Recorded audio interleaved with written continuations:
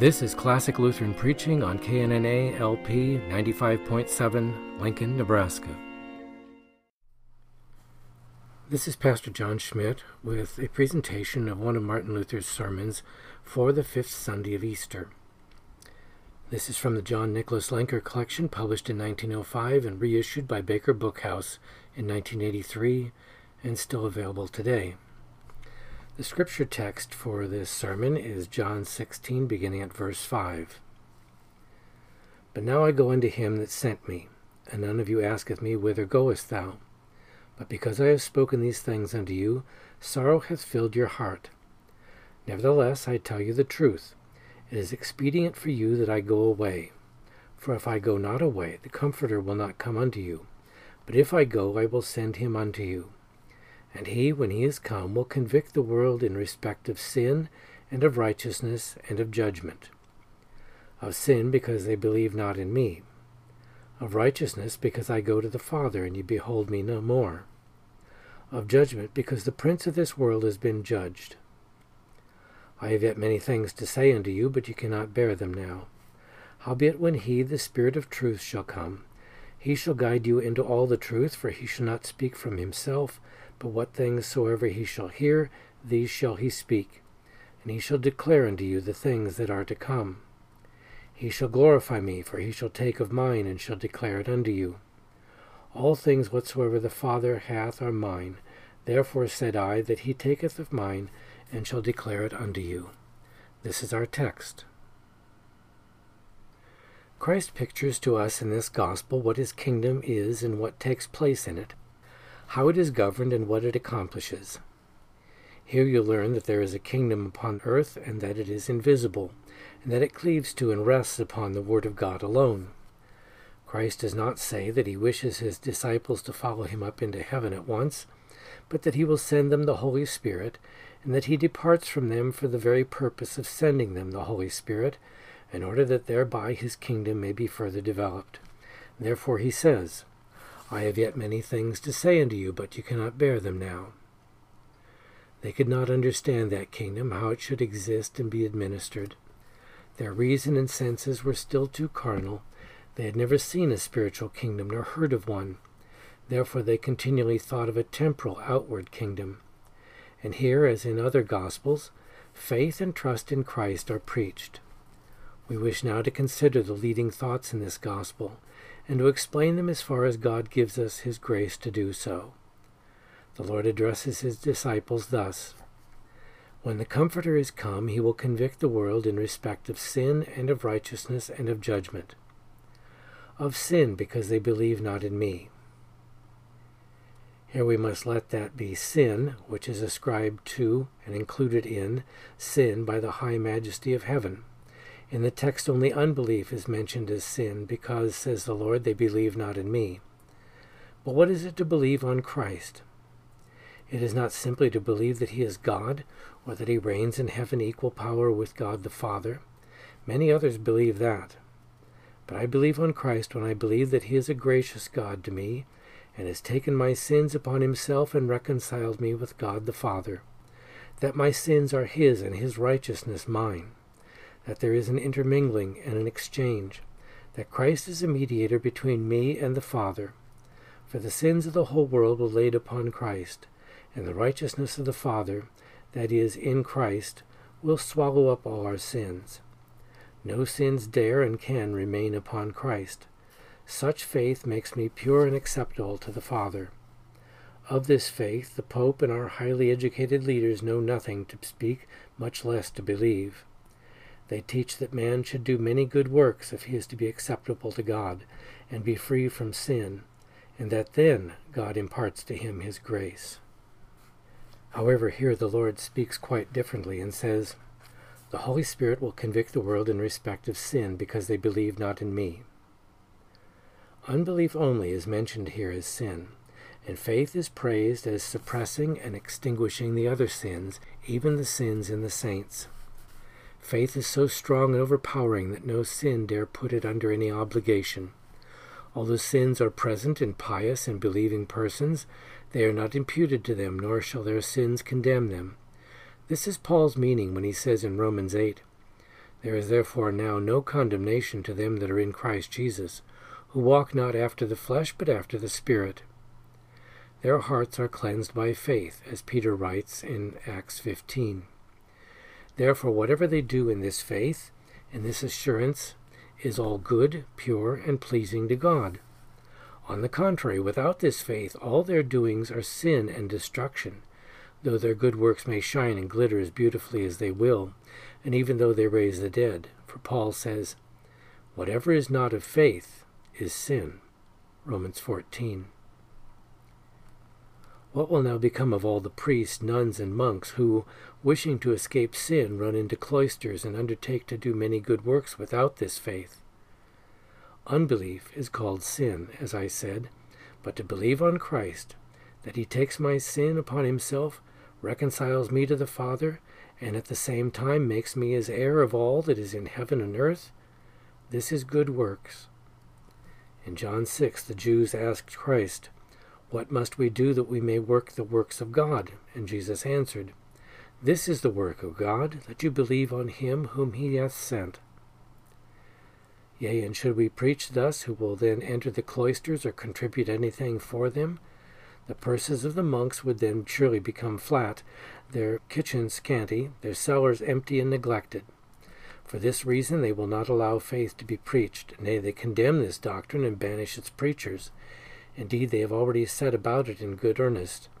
Christ further says, "Of righteousness, because I go to the Father."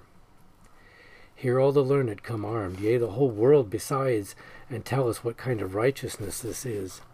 Yes, and they shall err. For the world has never known this righteousness. It does not yet know it, and it does not wish to know it.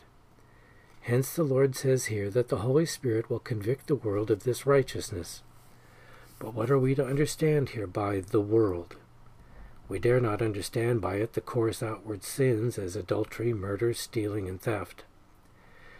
There are instituted for such characters the wheels and gallows with which the worldly powers, the kings, emperors, and princes have to do.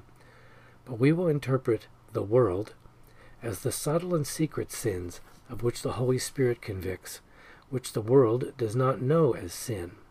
Yea, it pronounces them divine works. It applauds them and will not permit them to be called sins. How else can unbelief and other secret sins live in the heart, while the heart itself is not conscious of them and knows not that they are sins? But those who convict the world must, on that account, be reviled as heretics and be banished from the country as we see at present. Therefore the Holy Spirit must convict the world. The rod, however, by which the world is convicted and punished is the divine word and the holy gospel, proclaimed by the apostles and preachers, as God the Father says to his Son in Psalm 2, "Thou shalt break them with a rod of iron. Thou shalt dash them in pieces like a potter's vessel." That is, you shall humble them with the holy gospel. But the world resents such conviction and punishment, yet it punishes severely and even more severely than the Holy Spirit does. The Holy Spirit takes rods, but the world uses swords and fire. Isaiah also speaks in like terms of Christ our Lord in chapter 11. "He shall smite the earth with the rod of his mouth, and with the breath of his lips shall he slay the wicked." What is now the righteousness the Lord means here? Some say righteousness is a virtue that gives to every person his own. Although this is a fine definition, yet it is misleading, in that we do not know how we are indebted to everyone, to God and to man. This God desires and demands of us. Therefore, his righteousness is nothing more than the faith and grace of God, by which God makes us pious and righteous. Such righteousness we must have, and thus be righteous, if we are to be found righteous and unblameable before God, and not only before man. For the smallest letter or pen stroke of the law shall not fail, but all shall be fulfilled. Noah was found to be such a righteous man. It is written of him in Genesis 6. Noah was a righteous man and blameless in his generation. He walked with God, therefore he found favor in the eyes of Jehovah. It is also written of Job in Job chapter 1, that he was a perfect and upright man, one that feared God and turned away from evil. But that is done only by faith, when one believes that God has strangled and swallowed up one's sins in his righteousness. For this righteousness is nothing but to believe that Christ is seated at the right hand of the Father, that he is equal with God, possessing equal power, that he has become Lord by virtue of his passion, by which he has ascended to the Father, reconciled us with God, and is there as our mediator. This is what the prophet means in Psalm 110. Jehovah saith unto my Lord, Sit thou at my right hand, until I make thine enemies thy footstool. Therefore St. Paul calls Christ now a mediator, 1 Timothy 2, and in Hebrews 8, then a throne of grace, in Romans 3, a propitiation, and as well in 1 John 2, and other like names. God requires this honor from us, and faith demands it, that we possess him as our Lord and Savior.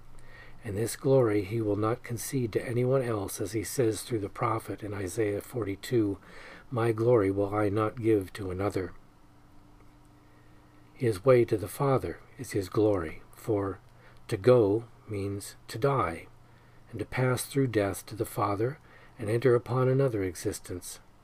He glories in his future course when he says, I go unto the Father. Therefore here righteousness is nothing more than traveling by faith the road through death unto the Father. This faith makes us righteous before God, this faith by which we believe that he delivered us from sin, death, Satan, and hell through his passion, and that thereby God the Father is reconciled and our sins are blotted out by his blood. This is also the reason that he mentioned his going when he says, in respect of righteousness, not that he is with the Father, but that he goeth to the Father. In this going, sin is swallowed up in the righteousness, and Christ passes cheerfully through death, so that no one is even aware of it. Therefore it follows, and you behold me no more. The nature and art of faith are here set forth. Faith neither feels nor gropes, nor do the things connected with it require a science, but it bestirs itself cheerfully to believe the things it neither feels nor can measure with all its powers inwardly or outwardly. Paul says in Romans 8, Who hopeth for that which he seeth? Therefore the Lord aptly says, And he behold me no more, as if he would say that this way of good works which he is traveling will not be seen nor grasped by the senses, but it must be believed. Now follows the third and last part of our gospel. Of judgment, because the prince of this world is judged. The prince of this world is Satan, and his members include all unbelieving and godless persons. All flesh with all its powers is condemned by these words, and what the world praises is condemned by God, including both the godly and the ungodly, believers and unbelievers, friends and enemies, as St. Peter cites in his first epistle, chapter 4, when he says, For the time is come for judgment to begin at the house of God, that is, with the elect in whom God dwells. The righteous, while they live here, have flesh and blood, in which sin is rooted. To suppress this sin, God will lead them into great misery and anxiety, poverty, persecution, and all kinds of danger, as Paul writes in Romans 7 and 8, as well as to the Corinthians, until the flesh becomes completely subject to the Spirit. That, however, does not take place until death, when the flesh is completely turned to ashes. We must be in all points like Christ, since he was here despised, mocked, and tried, so that, as the prophet Isaiah says in chapter 53, he was esteemed and held as one stricken and smitten of God, the most despised and unworthy, full of grief and sorrow. His disciples must also go through the same experiences. Everyone should carefully consider this. It is so decreed, as Christ himself before declared to his disciples, saying, Remember the word that I said unto you, A servant is not greater than his Lord. If they persecuted me, they will also persecute you, as he says in John 15. Hence Paul says in very plain words in 2 Timothy 3, All that would live godly in Christ Jesus shall suffer persecution. Therefore St. Peter carefully discriminates and says in chapter 4 of his first letter, If judgment begin first at us, What shall be the end of them that obey not the gospel of God? And if the righteous is scarcely saved, where shall the ungodly and sinner appear? This discrimination is between the sufferings of the godly and of the wicked. Godly and believing persons know their sins. They bear all their punishment patiently, and are resigned to God's judgment without the least murmur. Therefore they are punished only bodily, and here in time, and their pain and suffering have an end. Unbelievers, however, since they are not conscious of their sins and transgressions, cannot bear God's punishment patiently, but they resent it and wish their life and works to go unpunished, yea, uncensured. Hence their punishment and suffering are in body and soul, here in time, and last forever beyond this life. The Lord says here, "The prince of this world is already judged," as if he were to say, all that the world and humanity in the world discover, praise, and condemn amounts to nothing. And whatever God judges, the world cannot suffer nor bear, but rejects, repudiates, and condemns. Thus 3 thoughts have been presented to us in this gospel: sin, righteousness, and finally the cross and persecution. We shall be freed from sin through faith. If we believe that Christ made satisfaction for our sins, and that his satisfaction is ours, that is then the righteousness. When we are free from sin and are just and pious, then the world, Satan, and the flesh will arise and contend and battle against us. Then come persecution and the cross. This we wish to have set forth in brief at present from this gospel. May God grant his grace that we learn it thus and know how to govern ourselves by it when we need it. Amen. This has been a presentation of Classical Lutheran Preaching from the Sermons of Martin Luther, the John Nicholas Lenker collection of 1905, reprinted by Baker Bookhouse in 1983.